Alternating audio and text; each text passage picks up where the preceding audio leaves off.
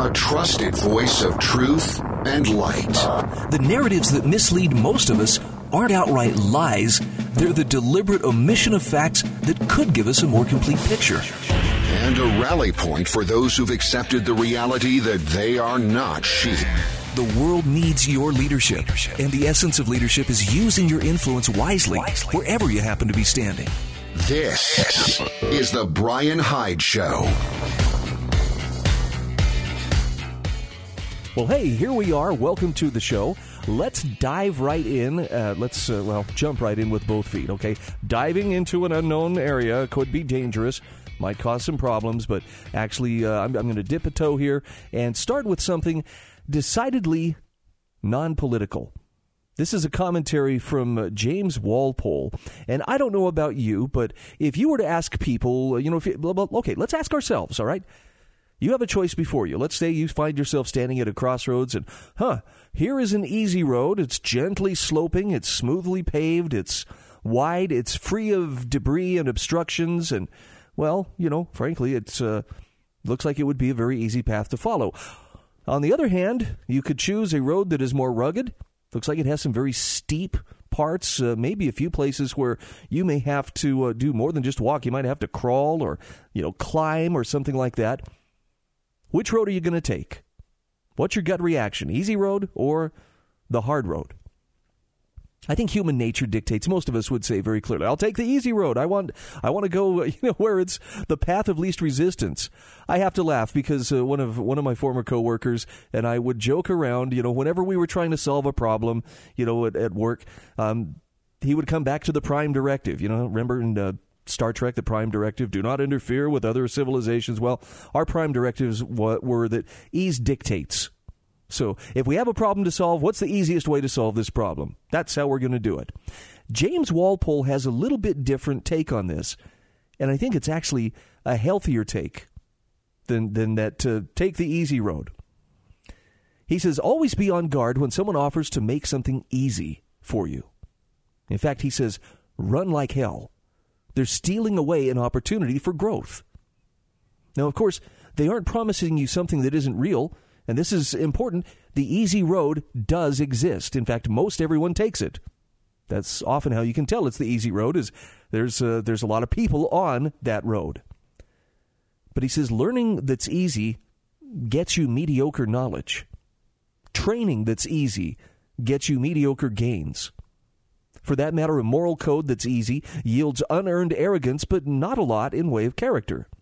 Relationships that are easy yield shallow connection. So far, he's ringing true 100% here. James Walpole says, meanwhile, the people who have worked hard at these things are laughing at the people who take the easy road.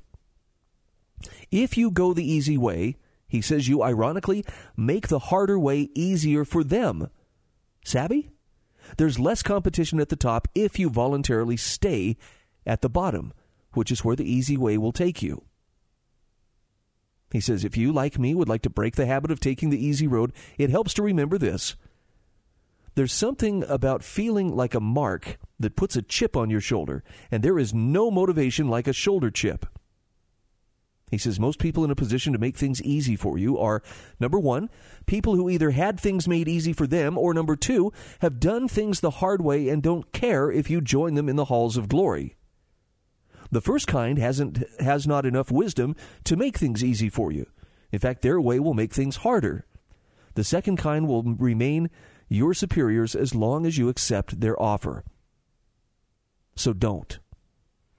He says it's safe to assume that anything worth having takes work. I know it's cliche, he says, but more work than you planned on doing. That's the insight.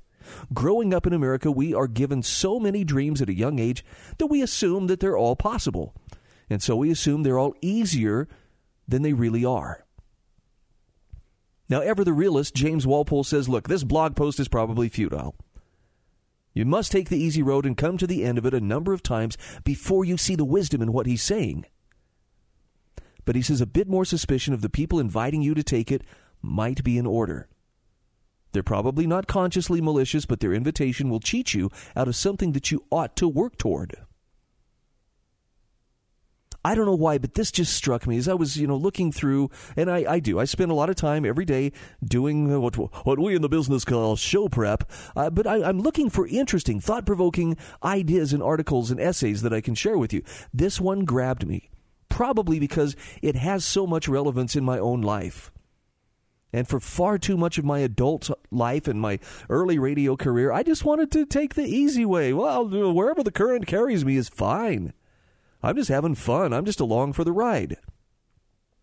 But I remember encountering an individual who, at a seminar that I attended, brought me face to face with greatness. We talked about the truly great people in history. The Thomas Jeffersons. Yes, I think he was a great person. The Harriet Tubmans. The people who accomplished great things with their lives, not because they made this much money and had this many titles and, were awarded, this many medals of recognition, but just because they had outstanding character. And the one thing that every one of them had in common, they paid a price. And it's easy to forget that. If you're not familiar with them, if you haven't read, for instance, the great books of Western civilization, if you haven't tackled them, and I'm going to tell you, it's a daunting task. I've had a set on my shelves for close to 20 years now, and I have not begun to digest all of the content within them. But I have applied myself, and I have tackled them to the point that it has changed me as a person. And it doesn't make me better than you. I'm just saying that for me, it helped me to organize my thinking, and it helped me to better understand you can do more with your life than you're currently doing. And by the way, when I made that realization, when I was at this seminar and this friend was talking about, what truly great people do with their lives and how it stops being about just making money and, recognition. Everybody knows me when I walk down the street. But they start looking at what is the impact that I want to have on the world, and realizing that it's something every single one of us, no matter how great, no matter how small we think ourselves, every one of us has that potential. And as my friend spoke about this, the light clicked on in my head. Oh, and I hated him for doing that. It was one of those instances where once your eyes have been opened, you cannot consciously close them and go back to sleep without knowing you're turning your back on truth that is supposed to change your life. And change is not easy. And I was mad because I realized what I was doing was simply taking the easy road because it was the easy road. And isn't that the purpose of life, to make as much money as you can while taking the easiest road possible? And long story short, it put me on a very, very different trajectory than I had been before. And while I kind of resented it initially just because it is hard, I sit back now. Oh, it's been almost 20 years since I first had that epiphany. And I realized that my life would be entirely different. My focus in life would be entirely different had I not made the decision to take the harder road. Now, when you do this, I'm going to warn you, your friends and your family are going to look at you and they're going to ask at times, are you nuts? They may want to engage in some kind of intervention for you. Right? They may want to, actually, we just want to make sure that you're doing okay. Are you on your medications? Are you doing okay? Because it doesn't make sense to them. Given the choice between, okay, here's something that would be easy, and I'm going to use the example of you have a couple of job offers. One of them is definitely the easy road. It's something you're good at or something you're comfortable with. And yeah, it's not necessarily something that's going to make you improve yourself. After all, it's something you probably already mastered, but it's a good deal. It's nothing bad about it. It's a lot easier. The second one is going to require you to stretch. It's going to require you to live outside of your comfort zone for an extended period of time. It's going to make you sweat. It's going to make you struggle and strain and curse, your failures and your inadequacies because it's hard. And I've been in the position where in my heart, I knew I had to take the harder road. Even though I didn't really want to. Even though, people around me are like, really? You're going to do that instead? This other thing would be so much easier, and I understand that. I get it. But I'm saying James Walpole is absolutely right. The stuff you work for, the stuff you pay a price to make your own, whether it be in terms of knowledge or skill or character, that is something that is a source of real internal accomplishment, courage, and purpose. And if you take the easy road, you'll give that up. Yeah, it's going to be a pretty easy ride, but I promise you, at the end of your life, you're going to be looking back going, why didn't I do more with the resources that I was given? Part of the joy of life is in the struggle. I can't believe it took me till I was this many years old to realize that. But I think it's true. In fact, I know it's true. You'll have to check out the essay. It'll be in the show notes. Check them out at lovingliberty.net. We'll be back right after this.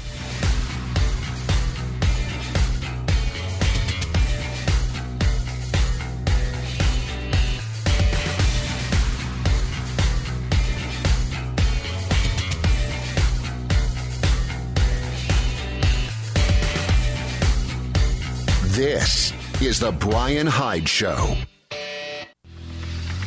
The Brian Hyde Show.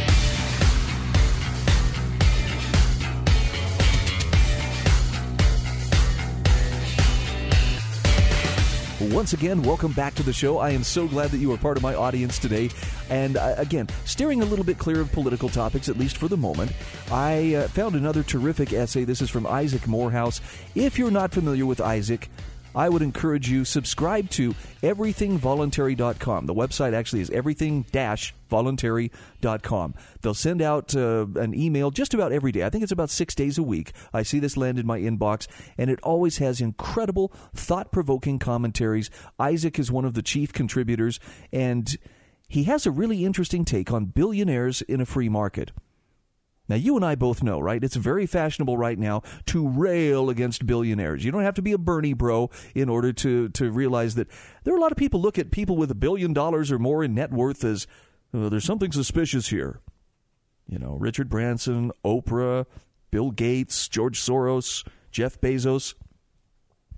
Somehow, the billions of dollars that these individuals have, people perceive it as if these billionaires have done a personal slight to them. My life sucks because Jeff Bezos is so dang rich. Well, Isaac Morehouse is about to put that notion to rest. And he just starts right out by saying, look, someone else having $1 billion does no harm to you. In fact, he points out, it very likely makes their life harder, not materially, but emotionally, spiritually, and psychologically. But it does nothing to make you worse off. So if you feel less happy because you envy them, that's not caused by their $1 billion, but by your choice to judge yourself in dollars and against another person. And that's an unhappiness only you can fix by changing your orientation. Now, he's also a realist here. Isaac Morehouse says it's possible that someone obtained $1 billion through violence. The most likely scenario is via collaboration with government, as it would be very difficult and rare to do so violently without at least some state cooperation. Gaining wealth via government, which is always backed by the initiation of violence, does cause harm to the world. Taxpayers, and those prohibited from peaceful activity by monopoly protections, those are the people who are harmed. But he says, notice, it's the acts of theft and violence that do the harm, not the $1 billion itself. The having of the billion does not cause harm only if the process of obtaining it did. And then the problem is the process, but not the money itself. Now, one could use $1 billion to do harmful things, like buy weapons to hurt people. But then the hurting of the people is what's doing the harm, not the holding or spending of the $1 billion. He says there is no way in which another person having possession of $1 billion can harm you. Outside the peaceful free market, they may cause harm in either obtaining it or use it to cause harm. But he makes this distinction. If they obtained it via market means, meaning no violence, just voluntary exchange, and they use it on the market, again, peacefully, not only does someone else getting, holding, or spending $1 billion do the world no harm, but it actually does tremendous good and creates value. Perhaps I should pause here for a moment while some of my young communist friends clutch their chests and gasp in disbelief. How could that be? Well, Isaac Morehouse says the only way to obtain money, absent force, is you take a resource valued at X, do something to it, and then exchange it with someone who values it at greater than X. And that greater than is the profit you earn, but it's also a measure of the minimum amount of value that was created, value that did not exist prior to the exchange. And even those who earn billions by investing in companies and then doing nothing while the company gains value, they're still creating value. Not only by providing capital that the company needs to earn profit or create value, but the process of inventing itself is so full of efforts and failures that it creates untold new information that makes the market better and innovating and creating new value. Isaac Morehouse says the billions earned on a few winning investments pale in comparison to the untold benefit created by all the failed investments that pushed ideas and products forward and created priceless information about what works and what doesn't. So here's his conclusion. He says billionaires in a free market are no threat, and their wealth is likely a sign of tons of value created for you and others. Now, that doesn't make them morally good people or intellectually adept or fun or kind or anything else. It just means that their existence is no threat, and how they got their created benefit for others, intentionally or not. Billionaires, he says, in an unfree market don't harm you by the mere fact of having $1 billion, but by the way they got it or what they use it for. And so he concludes, fight for freedom. Don't fight against others having arbitrary amounts of money. That makes sense, right? I love how he pointed out early on in the article here that, having $1 billion, I would love to have enough money that I don't ever have to worry about how are we going to make ends meet. Can we meet this bill? Will we have enough savings for retirement? All of that kind of stuff. I worry about it just like everybody else.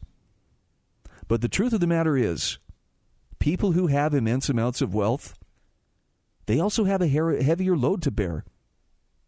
And as he points out here, Isaac Morehouse says, that $1 billion may make their life harder, not materially. Okay, so they can buy Lear jets, they can buy, fancy sports cars, mansions all around the world. But emotionally, spiritually, and psychologically, they have a very difficult burden to bear.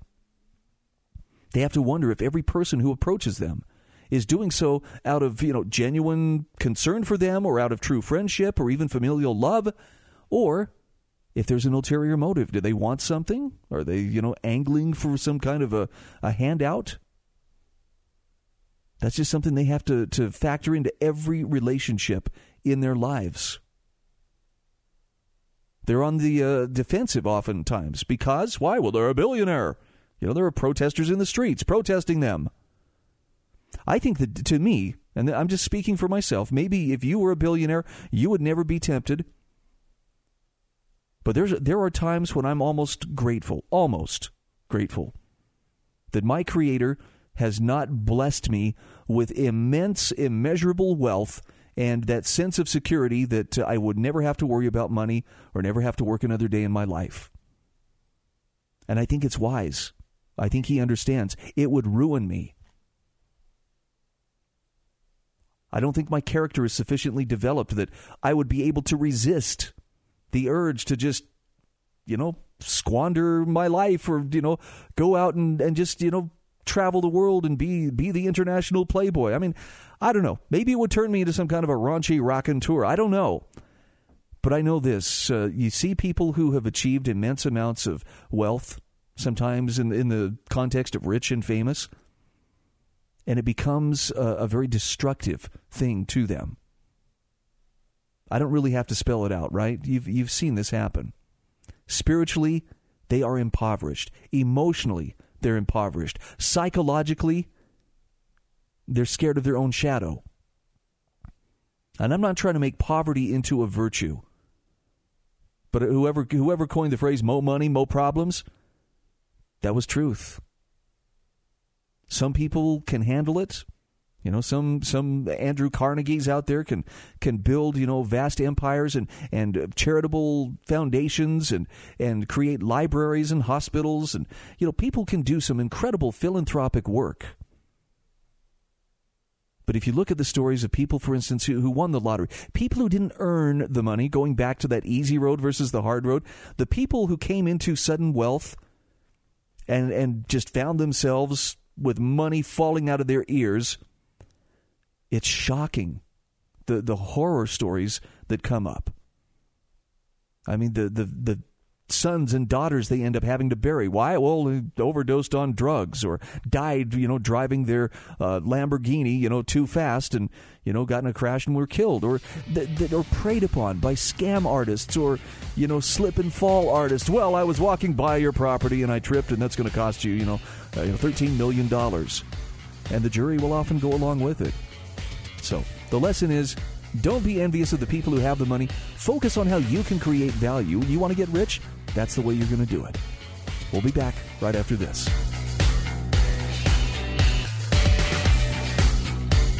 This is The Brian Hyde Show. The Brian Hyde Show.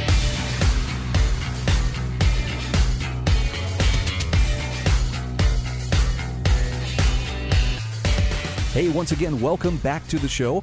I have so much good information to share with you today, and I mean stuff that, properly applied could conceivably make a difference in your life. And I'm not going to take any credit for anything other than just, thanking you for being a part of my audience and being here to hear this. But, boy, I got to tip my hat to great writers like James Walpole and Isaac Morehouse and T.K. Coleman. I met T.K. Coleman for the first time when I attended FECON. That's the Foundation for Economic Education's annual conference a couple of years ago in Atlanta. Just an outstanding young man, an entrepreneur and spokesman and role model. He is possibly one of the most dynamic people I've ever met. I'm serious. I can't believe this guy is not a major television star or, movie star. He just has that kind of presence. And so he's a very good fit with the Foundation for Economic Education. And I love his take on just about everything. This guy has the ability to just dispense distilled wisdom. And you can tell when you read it, it's like, wow, there's real substance here. It's not like he's just, spouting fortune cookie sayings or anything. He really put some thought into it. And when I saw the headline, "The problems we must solve are too important to reduce to left versus right politics," I thought, yeah, that's going to be worth our time. Read through it, and I thought, it's good enough. I want to share it with you.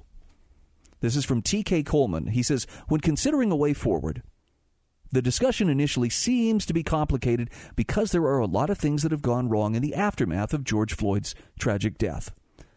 But he says looting is wrong. Blaming the wrong people for looting is wrong. Using the wrongness of looting to drown out discussions about what preceded the looting is wrong. All of the aforementioned things are wrong, but he says the key to finding a solution lies in identifying a more subtle form of wrong that blinds us to the answers we need. And he says that is the tendency to reduce discussions about race and riots to the same old left versus right talking points. T.K. Coleman says not only is this wrong, but it's also a form of being wrong that condemns us to a cycle of repeating our past mistakes. He says if our underlying framework for discussing solutions is wrong, then everything that follows will be wrong as well. So we don't need to pretend that a battle between left and right is unreal or unimportant, but we do need to remember that that battle is a manifestation of a broader and more fundamental battle between things like freedom versus force, creativity versus coercion, central planning versus voluntary markets that allow all individuals to opt in and opt out of services based on their basic human right to decide for themselves what their preferences and priorities should be. He's right. He's dead on right. You know that.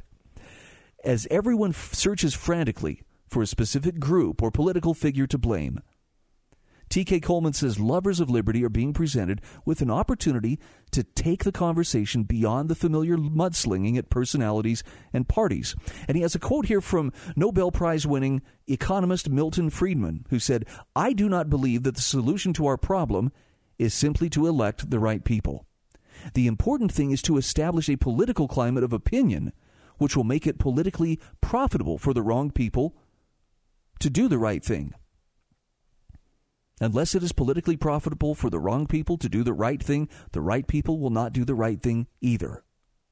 End quote. And T.K. Coleman says the message here is apropos for our times. Trust incentives more than individuals. That applies to corporations and governments. This applies to leftist organizations and right-wing organizations. This applies to the religious and the secular. This applies to academia and entrepreneurship. The basic economic principle that people respond to incentives applies to us all. So if the incentives of a system are bad, even the work of those who mean well is compromised. And if the incentives of a system are good, we don't have to place so much faith in our ability to always see things the same way. He says the way we're going to move forward in this world is not by finding a person who's good enough to make bad systems work, but by investing in systems that incentivize even the bad people to make themselves accountable to creating value for others. And we know of no system like that other than the free market.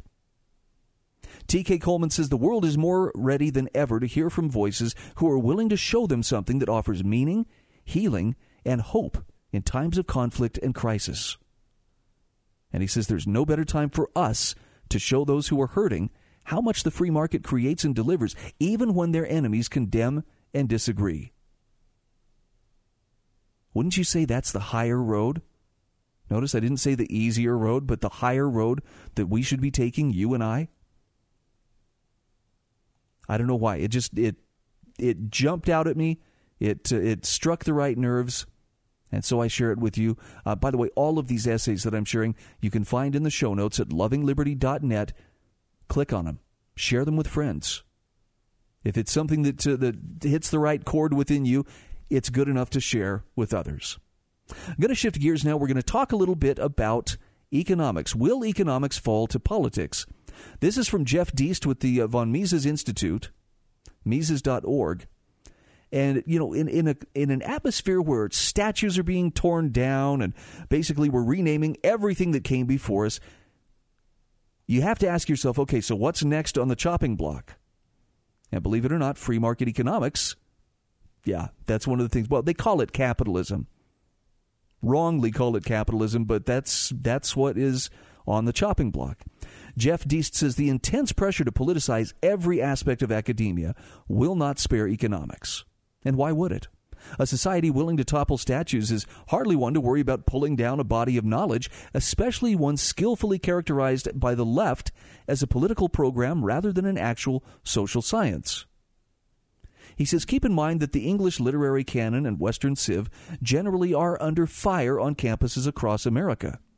What we think of as important and seminal works in classics, literature, philosophy, and history increasingly are questioned and discarded. Even hard science, STEM curricula are not immune. And not simply for the lack of diversity among those working and teaching in STEM fields, but because the knowledge itself is deemed too Western and Anglo-centric. Even physical sciences are not considered objective in our grim political world. 2 + 2 = 4, says who? So Jeff Deist says we can't imagine economics is immune from this gross politicization. The dismal science is similarly full of dead white men. Names like Adam Smith, Karl Marx, John Maynard Keynes, Alfred Marshall, Paul Samuelson, along with Austrians like Hayek, and Mises. These are the ones that come to mind when you're naming seminal works. And Jeff Deist asks, do we think this edifice will not be attacked on identitarian grounds, even apart from the general belief that economics is mostly a fake discipline designed to provide phony intellectual cover for business interests? He says academic economists supposedly have skewed, and still skew, more conservative than their deeply left-wing colleagues in social science departments, at least according to this perishable 2010 study by the New York Fed. But he says this is not really true today, and it's less so every year. According to Forbes, 70% of economists supported Hillary Clinton over Donald Trump in 2016, and most are Democrats. So while university economists might be left-leaning than academia generally, they may well be further left than the general population. And this is readily apparent if you spend much time consuming FinTwit, shorthand for financial Twitter, where economists and financial types who are active on the platform gather. In the FinTwit universe, old horses like Paul Krugman find themselves elbowed aside by deeply progressive younger voices like Noah Smith at Bloomberg, Marshall Steinbaum at the University of Utah, and modern monetary theory proponent Stephanie Kelton at SUNY Stony Brook. These writers focus with particular zeal on, quote, remaking economics, questioning whether any past knowledge, however painstakingly developed, fits the modern world. We need a new economics, always one that serves people over profits, which is another way of saying serves their preferred political program of democratic socialism. Now, increasingly, economics is understood not as a discipline with principles, axioms, and laws, but rather a malleable tool run by legislative or central bank fiat. Economies can be commanded. After all, Congress just appropriated more than $2 trillion in the CARES Act, with no new taxes. And by the way, the Trump administration has plans for another round of trillion-dollar stimulus. So if the $600 weekly federal add-on to unemployment benefits is extended into August and beyond, are we not approaching a form of basic or universal basic income?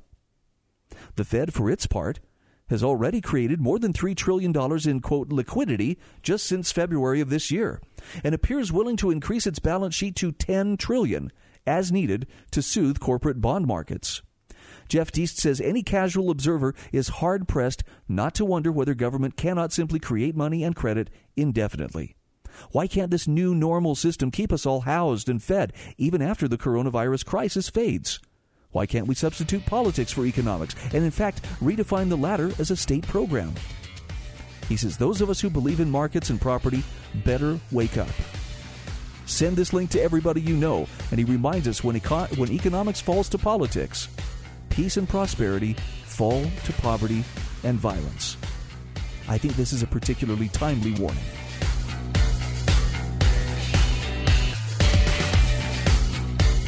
This is The Brian Hyde Show. The Brian Hyde Show.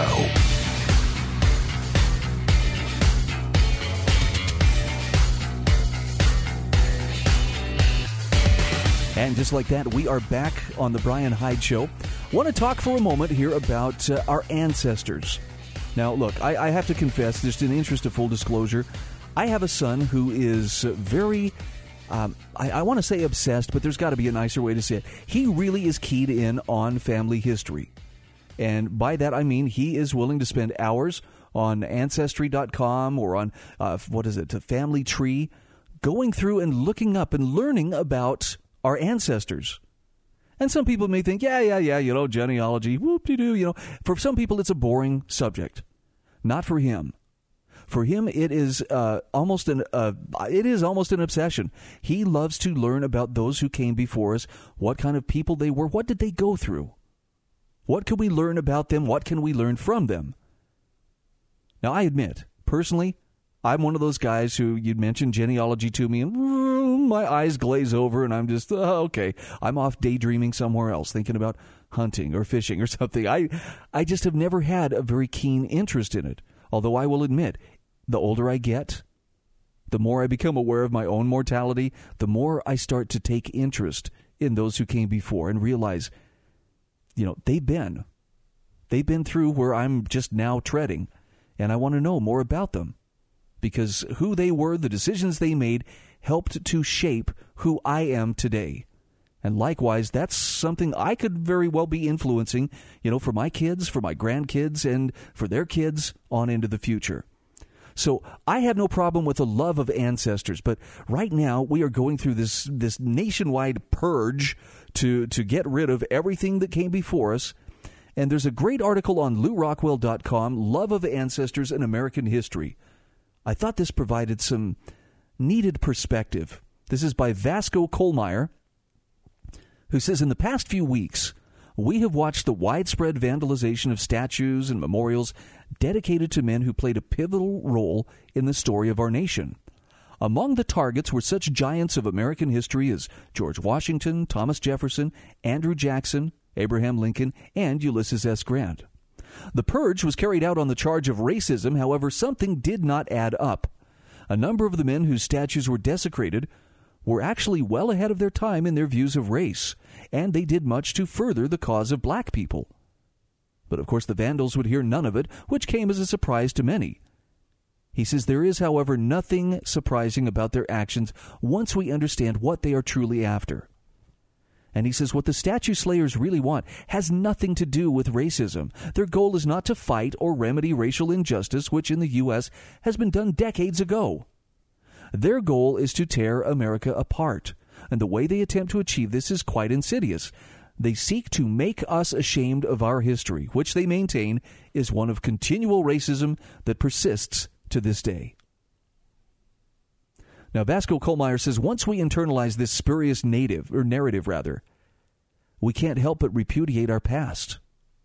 The moment that happens, we become doomed as a nation, since no people can survive as a national entity without the institution of togetherness, which a shared history or a sense of shared history helps to foster. So it's precisely for this reason that all sane and healthy countries preserve and honor the landmarks of their past, especially those dedicated to the men who shaped their history. It's this collective sense of history that binds a people together and gives them a feeling of belonging to a larger polity, which we call a nation. And when the glue of a mutually shared history loses its binding power, a nation will, sooner or later, come apart. And that's exactly what the internal haters of America seek to bring about. By claiming that the key players in American history were racists, they try to portray our past as a tale of injustice. Needless to say, their charge of racism is both misplaced and unjustified. Slavery, which they position at the center of their narrative as America's original sin, has existed throughout the world since the advent of society, and probably even before that. It's only relatively recently in historical terms that this practice has been largely relinquished.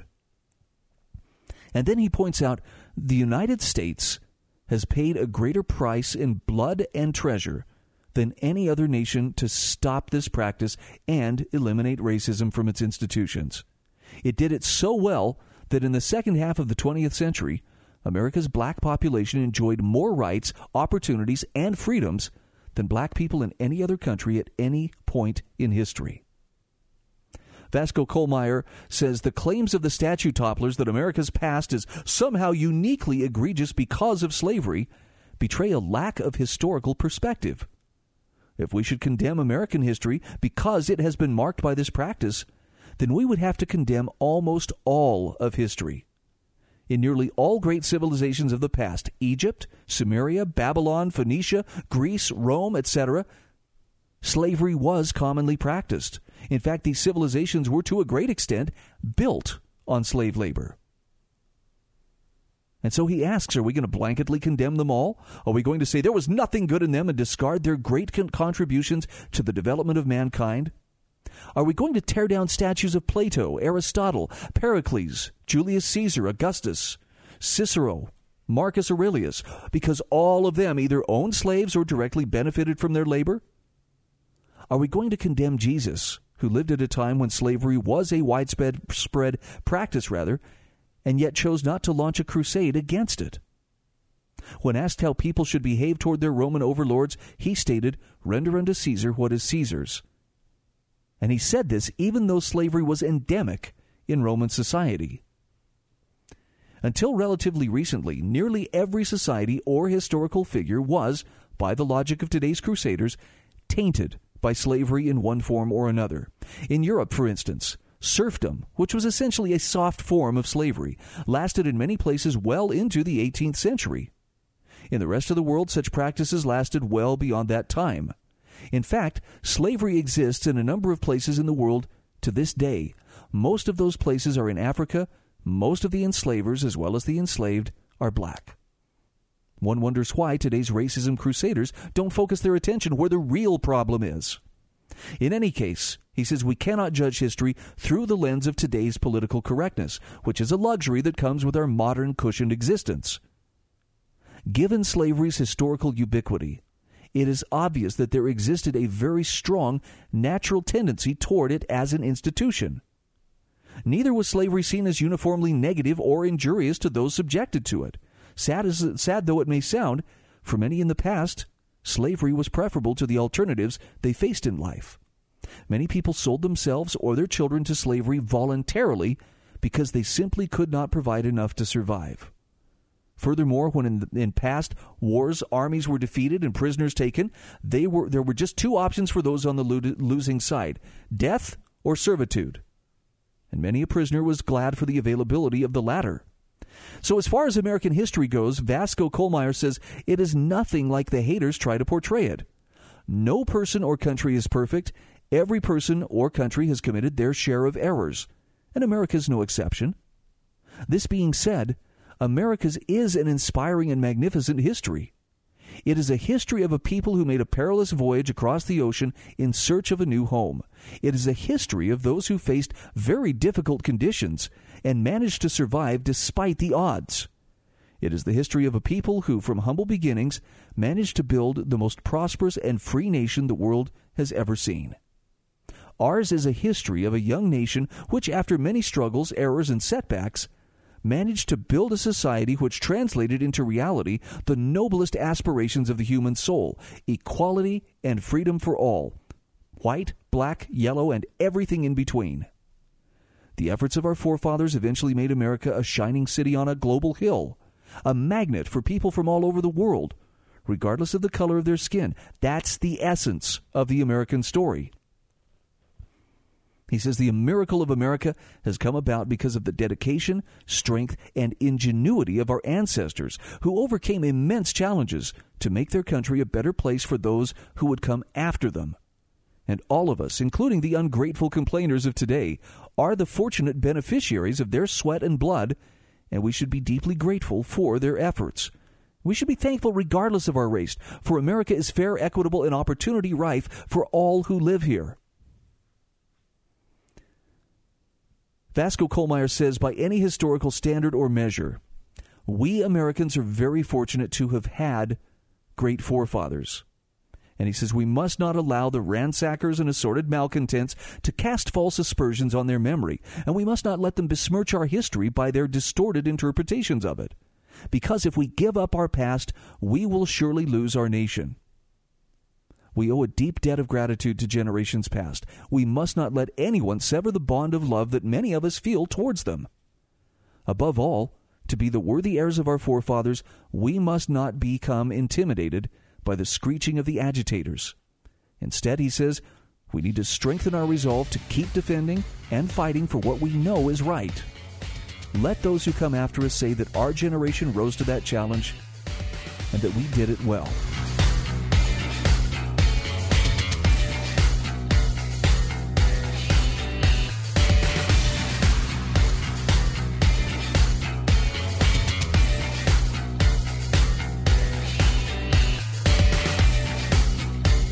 This is The Brian Hyde Show.